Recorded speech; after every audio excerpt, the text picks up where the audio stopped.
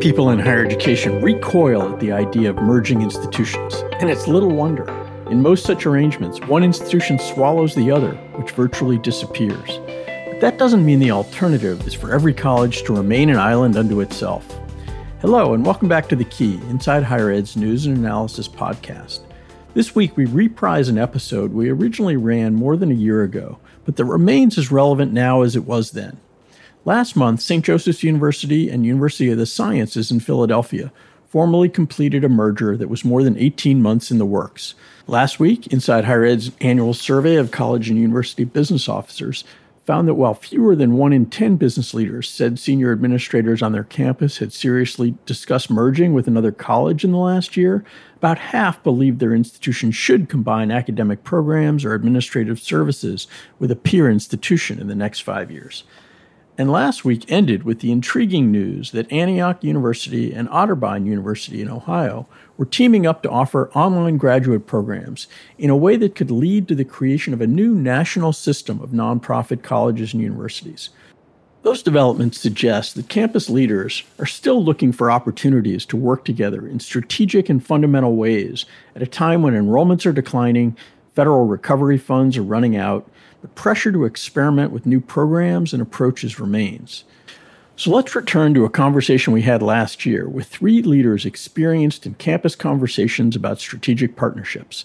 We're joined by John McIntosh of SeaChange Capital Partners, a driving force behind the now new-ish Transformational Partnerships Fund, Art Dunning, former president of Albany State University, who oversaw that institution's merger with Darton State College, and Sister Margaret Carney, President Emerita of St. Bonaventure University, who offers a cautionary tale about a merger that didn't happen and what went awry. We start today's episode by welcoming in 2 people involved in the Transformational Partnerships Fund, which was established this year by the ECMC Foundation and SeaChange Capital Partners, with support from Ascendium Education Group and the Kresge Foundation. John McIntosh is managing partner of SeaChange, which works with nonprofit organizations that are facing complex challenges that might best be met by working together with other groups. Art Dunning, one of the advisors who brings direct higher ed expertise to the fund, was president of Albany State University when the University System of Georgia more or less forced it to merge with nearby Darton State College. John and Art, welcome to The Key. Thanks so much for having us, Doug. Delighted to be here. So, John, please tell us a little bit about the Transformational Partnerships Fund, its goals, and how it will work. So the Transformational Partnerships Fund is a new initiative to help institutions of higher education that are interested in exploring partnerships of various kinds get that done. And we're particularly focused on partnerships that have the potential to really improve how those institutions serve students of color, students from low-income families, and others who really would be the most vulnerable if the institutions that they are attending falter or, in extreme cases, even fail. And Art, as somebody who sort of helped shepherd a university through a process like this, what are the things you think are important for a project like this to do to help campuses prepare? I think you really do need a safe place for some hard to facilitate at the highest level the understanding of what you will get from a merger. Also to help people find a space to talk about history and to talk about how we will engage privately and publicly. And one of the things I noticed in our process is that there was so much information we had to correct over time because of the platforms of social media. And we seem to be in an era of misinformation, disinformation, and lying. And as we look around the country, when people wish back against change in public policy, those are some of the tactics and processes that are used. The governing body and the administrative leadership is not on the same page. You will always play catch up. I think in hindsight, we found ourselves underestimating passions, feelings, emotions, anger, resentment, and grievance. Those things that really come out of a process of deep, deep change. Transformational partnerships can mean a lot of things to a lot of people. How do you define a transformational partnership? Yeah, it's probably worth stepping back just for 1 second to put this effort in context. So Sea Change Capital Partners, which is the nonprofit I lead, our mission, we're a not-for-profit, and our mission is to help, we like to say, champion other not-for-profits that are facing complex financial or organizational challenges. And one consistent challenge that institutions face is how to explore a partnership, or in fact, whether to explore it at all. And so we've been active helping not-for-profits by providing a safe place for conversation, by, in some cases, providing grants, by providing referrals. Since 2008, we've seen more than 1,000 situations. We've made more than 250 grants. And so the Transformational Partnerships Fund is simply a way to take that work into the realm of higher education, because we recognize that higher education is different in some ways. I think the same in others. So what does a transformational partnership mean? To me, it's the wrong question to ask. Do you mean a merger? What about a teach out? What about shared back office? What about co-curricular? Sure, that's the form it can take. But it's really the answer to a question, which is, given where we are, what should we do to best serve our students, particularly the students that would be vulnerable if we don't do the best thing for them? How should we move our organizational boundaries or change our legal structure or cooperate in different ways? So to me, it's really the answer to a question, and the form it takes is going to differ, because in some cases, really the right answer, difficult though it may be a preferred teach out or a merger. But in other cases, it may be sharing your back office. I think you have to start with the question, which is, given where we are, what is it that we should be doing or exploring to best serve the students and to best take our mission forward? I think if you come at it form first, you'll get distracted, where the real issue is, where are we and what should we do for the students? What you're describing then is a situation where an institution first has to recognize that the current and future moment may require it to do things differently to continue to fulfill its mission effectively.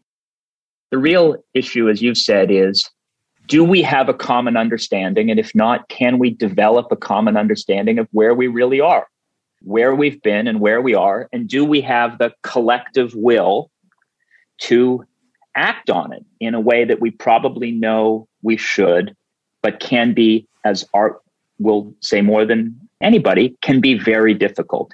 And I think clearly the collective will probably includes some modicum of the board trustees, and the collective will probably includes the administration, and the collective will probably includes the faculty. But to me, it's really about understanding and will more than this group versus that group. Last thing I guess I would say is, these are not corporate entities, not-for-profits. I've worked a bunch with synagogues. I've worked with not-for-profits. These people have, and I do, have a deep emotional connection to their alma mater, to the university whose board they sit on. You can make sense of a college town. The town has a deep connection. And so it's really, really hard to do this work. The merger that you were involved with was largely, if I'm correct, presented to you as opposed to the institution deciding for itself, that going through a kind of process like the one John just described and deciding that it needed to think about a new way of operating. In general, the process that you are envisioning through the Transformational Partnerships Fund is something different. An institution, its collective constituencies coming to some kind of realization and making something of a choice to at least explore it. And I guess I'm curious what you envision that process being like, having worked with institutions as you have. It's got to be a hard road to travel to get people's heads around what could be a pretty serious alteration of how they operate. In the late 1980s and early 1990s, I worked in the university system office 13 years in Atlanta. And those two campuses were talked about then, less than 4 miles apart. Why are they separate? but it was viewed as such a complex environment, politically, economically, and socially, that no one, I think, wanted to touch it at that point in time. But when it was finally decided, all of those things that people had feared over the years really came out. And it was complicated because of the external environment. You have a community of supporters for both campuses, alums for both campuses, students on both campuses.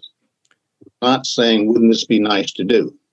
Around the issue of a lot of data, a lot of logic and reason about why this makes sense for the well-being of students. And it was a very student-driven process in terms of outcomes. But in the midst of all of that, you had to work through and navigate through all of those historical issues that had been developed over time. These two campuses, I think, according to people who live in that community, had not cordial and pleasant relationships over the years, but adversarial relationships. So it added another layer of complexity. As these campuses viewed themselves as having such differences in their historical past, but we did not give them time to talk about a common future. We started the execution and implementation process right away. And I've often thought if we had a place for leadership, campus leadership, and governing body level to sit and to walk through a process of a lot of data, reason, logic, why this makes sense, how to leverage campuses for a better outcome for students. However long it takes, let's get a common view of the future. And I don't know if that would have worked, but it surely would have been better than just, I think, going directly into a process in a community where, and Doug, in order to understand it, this is a part of the plantation agriculture of the South. This is very hierarchical around the issues of race. I think a place for groups to be in the room to talk about the next 25 years, the next 15 years, what this community could look like economically, what it could look like on skills, knowledge, and jobs of the future. These two campuses have a role in making that happen. Somehow that would have been very helpful to have a safe place for hard discussion. We're speaking about the Transformational Partnerships Fund with John McIntosh of Sea Change Capital Partners and Art Dunning, former president of Albany State University. John, how do you envision the fund working with institutions at the beginning, not on the form and structure process that you said you thought should come second, but on the initial exploration around, is something really not working, and do we need to make a major change in how we fulfill our mission?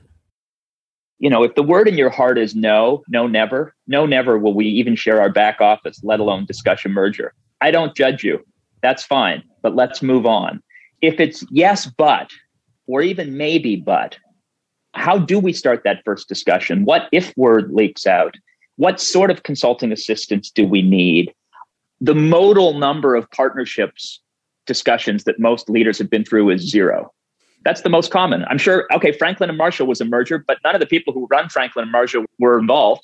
So I think part of this is to say, listen, if you've gotten yourself in whatever process to the point where you're saying, maybe there's something to discuss with those folks down the road or across the country, now what? That's the call we want, and where we hope that, as Art said, we can be a confidential, safe place to help you understand where things are and what might be the next sensible step, and to consider a grant to help defray those costs. Let me tell you, I guess, 3 quick things.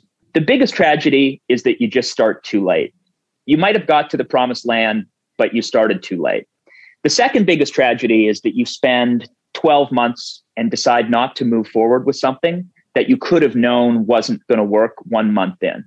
And so really trying to get the process right to minimize the likelihood that you spend a lot more time than necessary to ultimately not move forward, because lots of institutions don't have the time to get it wrong more than once or twice. And what that issue is, it may be, look, we're the Jesuits and they're the Franciscans. And the big issue here is that it could be, is the real estate worth $5 million or $50 million? The big issue is that. I mean, who knows what the big issue is? But our strong view is try to figure out what the big issue is, and as quickly and quietly as you can, make some progress on that, because you really don't want to spend 12, 24 months on something which doesn't happen, not because it's bad that it didn't happen, but because if you could have known much earlier, your degrees of freedom and your time to make wise choices and to have control over your destiny rather than simply being rolled by events may be much, much reduced.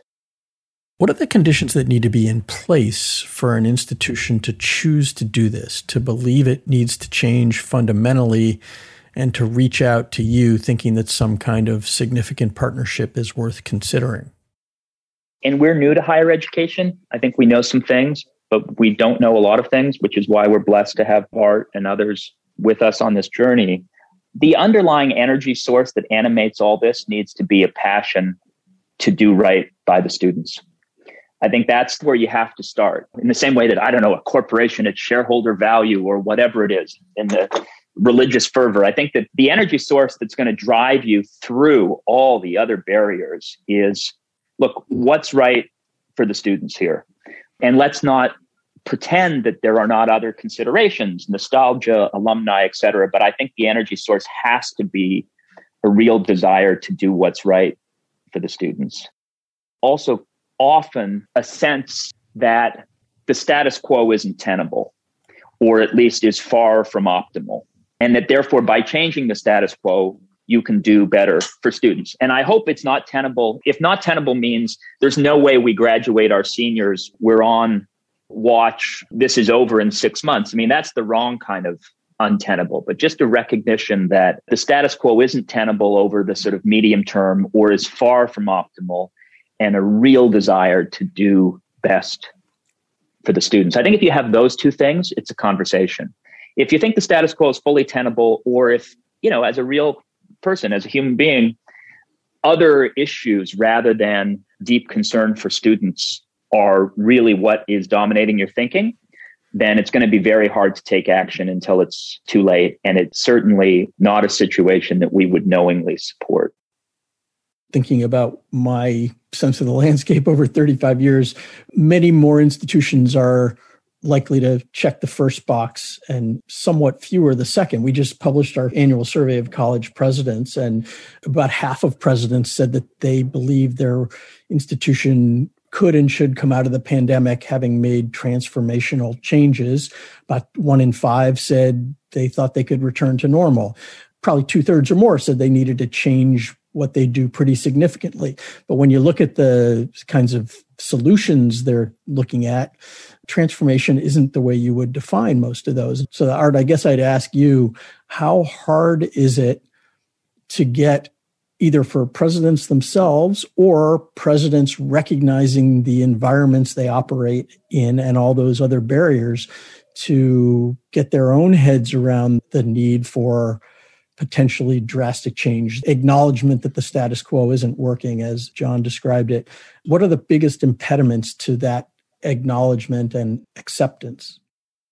Doug, I've spent a lot of time speaking to groups around Georgia, alums of the 2 campuses. And it occurred to me how to talk about the challenges facing the campuses in ways that people would not stop listening as soon as you start to talk about it. How to make, for a lot of people, adults. I tried to communicate cause and effect. If we continue down this path of enrollment decline, the graduation rates are thus themselves. There's a consequence over time. And so trying to create not an unreality, but a reality that's going to face us as institutions. It was very hard for people to digest that, because those who sat in the audience listening had love, passion, and emotion for the institution. Yet here you are saying we cannot continue to do business. And so taking those things that presidents worry about daily is the fiscal support, how efficient and effective we are with the resources, equity process that we're going through, value added for students. All of those things that many people just sort of tune you out when you start to talk about it. I really tried to find so many ways to talk about these issues and to make these groups allies and supporters of very deep change. And that was what I was alluding to earlier about a safe place for hard discussions. Found out over time we were sort of maybe an ad hoc way of doing this over the years and never put sort of the mosaic together for people to understand this competitive world of higher education. And if we don't take the time to do that, find ourselves in the midst of a process of change and execution that's pushed back almost every decision, whether it's the color of the uniforms, whether it's the school song. I mean, there's things that became very sort of significant when should have been insignificant over time, because I think that reality of what we were facing was not as deep and understood. John, what is the continuum of potential forms here that you would envision this fund and its grants enabling? Let me tell you what's happened outside of higher education in my experience, and my sense is it happens here. Someone uses a broad word like partnerships, but then all really people talk about are mergers, and all they think about are takeovers of the weak by the strong. And we're really committed to kind of reinflating the concept. And as we said in our grant eligibility, as a sort of structural matter, I can see situations where everything from consolidating business and administrative services, real articulation agreements that sort of matter and are taken advantage of, shared facilities, things which are mergers in form and in practice, things like well planned out, thoughtful, funded teach outs. I think we see all of those things as being potentially transformational for students in a certain set of circumstances. And so I think it's clearly not buying pencils together, which is a beautiful thing, both because why spend more on pencils than you need to, but because I think it sends a signal that we're serious. I don't think that's transformational, but I don't think that you collapse right into the merger space. If you think about the 5 colleges, I'm sure what they did at the time was viewed as transformational. That's how we're seeing it. And I hope that when you call us up in 3 or 4 years and say, how did it go? That we have seen and I hope funded a pretty wide range of things. Look at what they're doing in New Mexico. Very interesting. I think I have the facts right. 6 colleges, both 2-year and 4-year coming together. That looks, from what I can see, if successful, to be transformational, to meaningfully change their ability to serve students and the cost at which they do it. And that's not a merger. So we're pretty open to a wide range of things depending on the circumstances. A reminder that we're talking to John McIntosh of Sea Change Capital Partners and Art Dunning, formerly of Albany State University, about the new Transformational Partnerships Fund. Most of the mergers that we've seen in higher education are essentially takeovers. They result in one institution largely disappearing as a visible entity, which is one reason why a lot of people associated with a college tend to see mergers as a last resort. How do you overcome that? I think there can be situations where you could argue that the institution doesn't continue, but has still been the right, wise decision and transformational for the students involved. Because look at Green Mountain and Prescott. That was a teach out, but I think if you called up and investigated, I believe you conclude that that was a success. And philosophers could differ. Does Green Mountain continue? Yes or no? Evidence for or against? I don't think the framing is, let's define what we mean by institutional continuation. And let's say if the institution doesn't continue by our definition, it's a failure. I go back to where did things stand, particularly for more vulnerable students? What were they getting? What would the status quo have given them? And how did this arrangement change that? Art, do you think that most people at an institution, a typical institution, can step away enough from, I'm going to use a harsh word, their sort of selfish perspective, either as a faculty or staff member or a trustee or an alumnus, to view it through the prism that John is talking about? Look, I think it's usually difficult for people, whatever category you're in, faculty, staff, students, alums, community people, to step away and to say, let me examine whether or not I should continue to exist. Are we viable for the future? What can you do with those different groups to move you to a place where you see the status quo and what you're doing will lead to the demise of the university that perhaps would not exist in the next 3 to 5 years.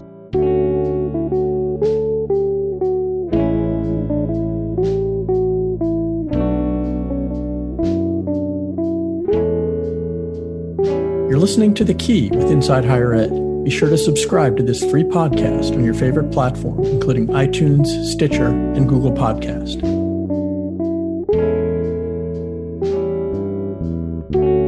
I'm joined now by Sister Margaret Carney, President Emerita of St. Bonaventure University in Olean, New York, about 70 miles south of Buffalo. Sister Margaret led the Franciscan University from 2004 to 2016, and one of her last major efforts there sought to create a formal alliance with Hilbert College. It is just the sort of effort the Transformational Partnerships Fund is designed to foster. Sister Margaret, welcome to The Key. Thank you, Doug. So as the president of St. Bonaventure University, you led its discussions with Hilbert College, another Franciscan institution in upstate New York near Buffalo, about a possible collaboration or partnership several years ago. Can you tell us a little bit about those talks and why they were ultimately stymied? The collaboration, or to use the term that we adopted, the strategic alliance that we tried to formulate, was between St. Bonaventure University, which had been founded in the middle of the 19th century, and Hilbert College, which had been founded in the 1920s in Buffalo. Both were sponsored by Franciscan religious orders, and the other president, Dr. Cynthia Zane, and I had become friends following her appointment to Hilbert, simply because I was able to give her some assistance with understanding mission.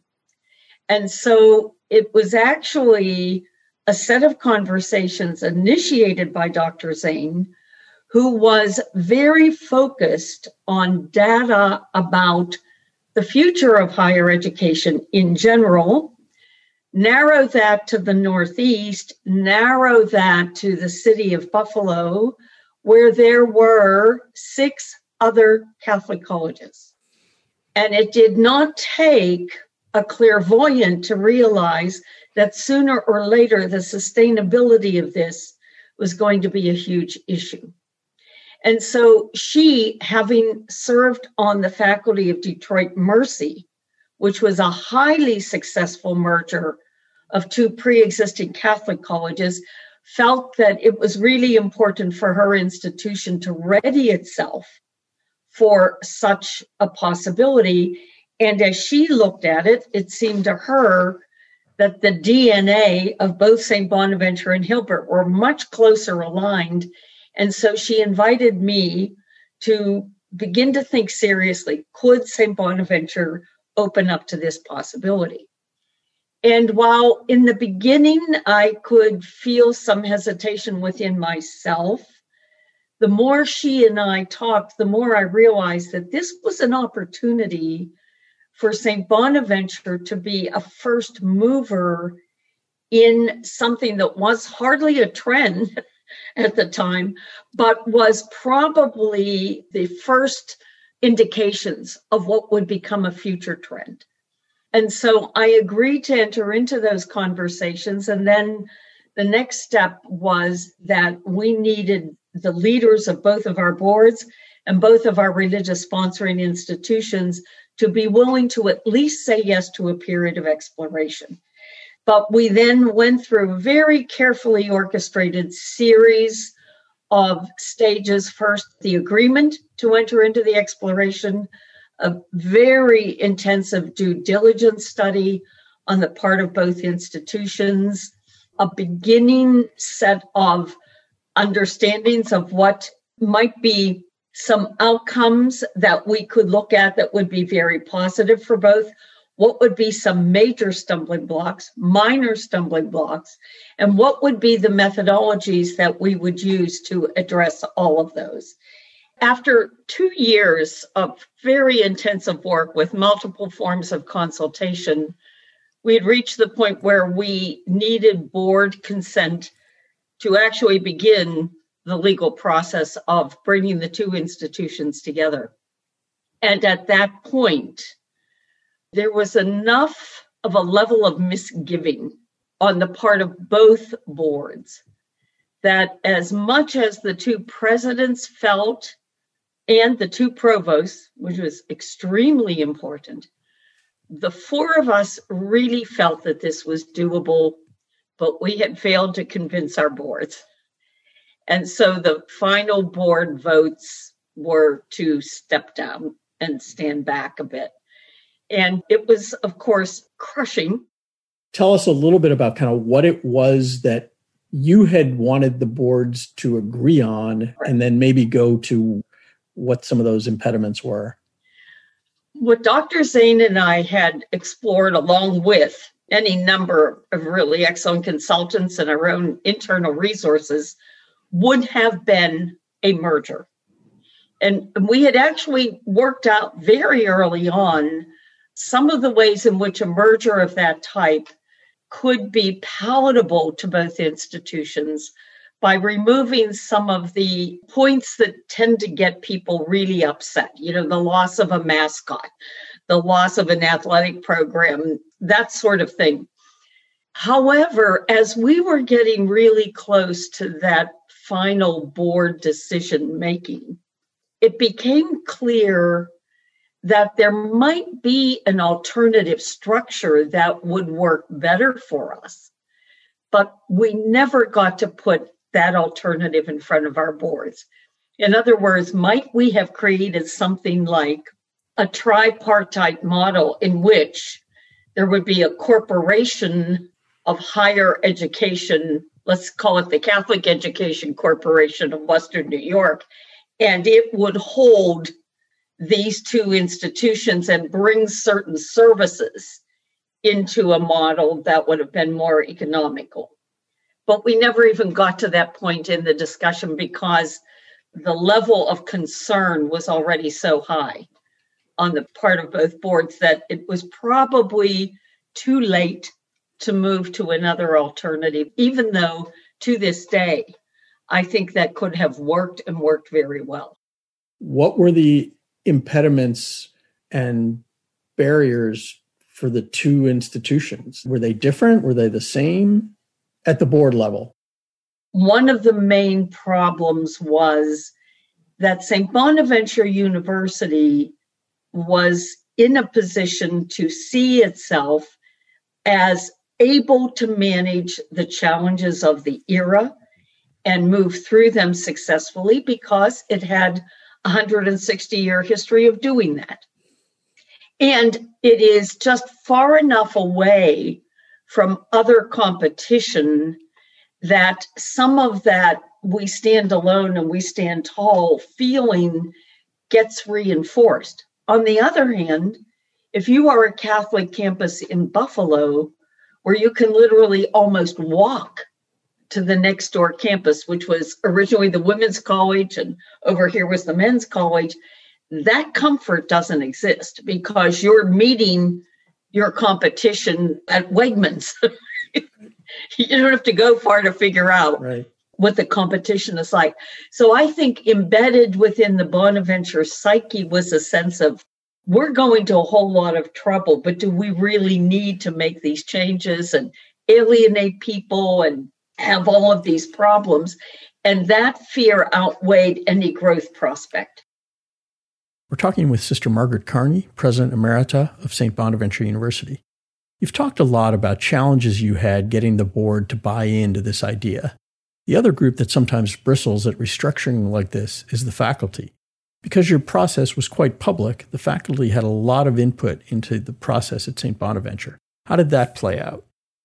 I think on the Hilbert side, that support was a tad more elevated because I think it was a much smaller faculty and perhaps the chance for advancement or even adding faculty positions would open up through this process. That's a theory on my part. Right. On the St. Bonaventure side, it was far more mixed. Faculty were very, very worried and cautious about this. And although we did multiple forms of communication, bulletins, town hall meetings, meetings with faculty senate leaders, there really was kind of an allergic stance. And I made the decision early, which could be blamed now for some of the failure, that we should not try to create a lot of committees or commissions of faculty members in the earliest stage, because it would make no sense for them to spend hours and hours working if the board did not signal that it would be willing to endorse the merger. Now, we did create a joint faculty exploration team. We had about 8 or 10 members from the two faculties, and their project was, can you come up with academic opportunities that could be created by bringing the strengths of our two faculties together? And they did. We asked for 2 or 3, they had 10. And any one of those 10 could have been a real feather in our mutual caps. So once faculty got to sit with each other and start thinking about abundance instead of scarcity, they began to be alive to the possibility.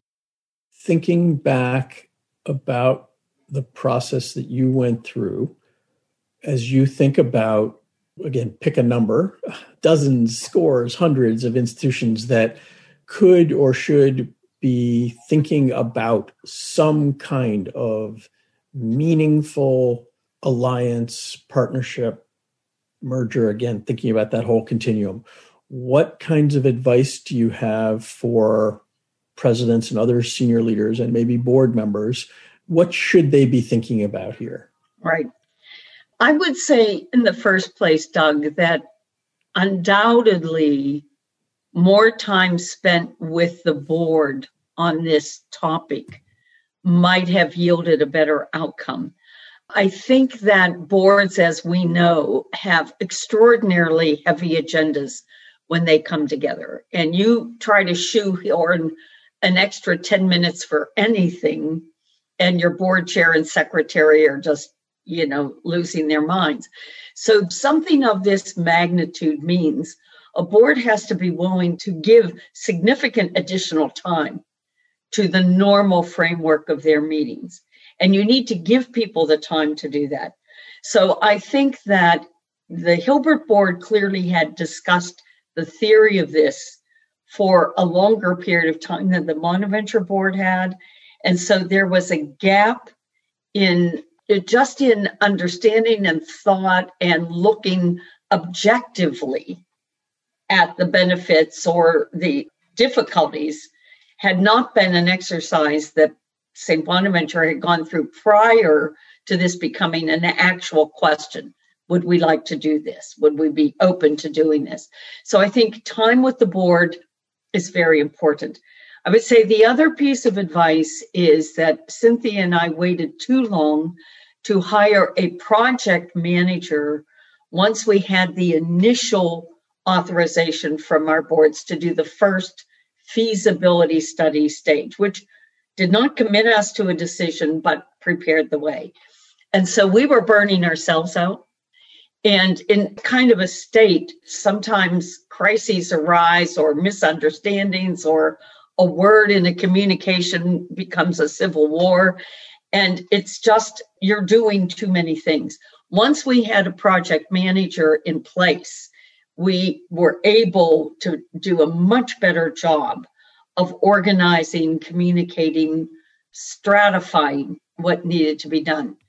I would say that the third was the fact that we might have benefited if we had cast a wider net in terms of thinking about possible structural models beyond the merger. And we know that now.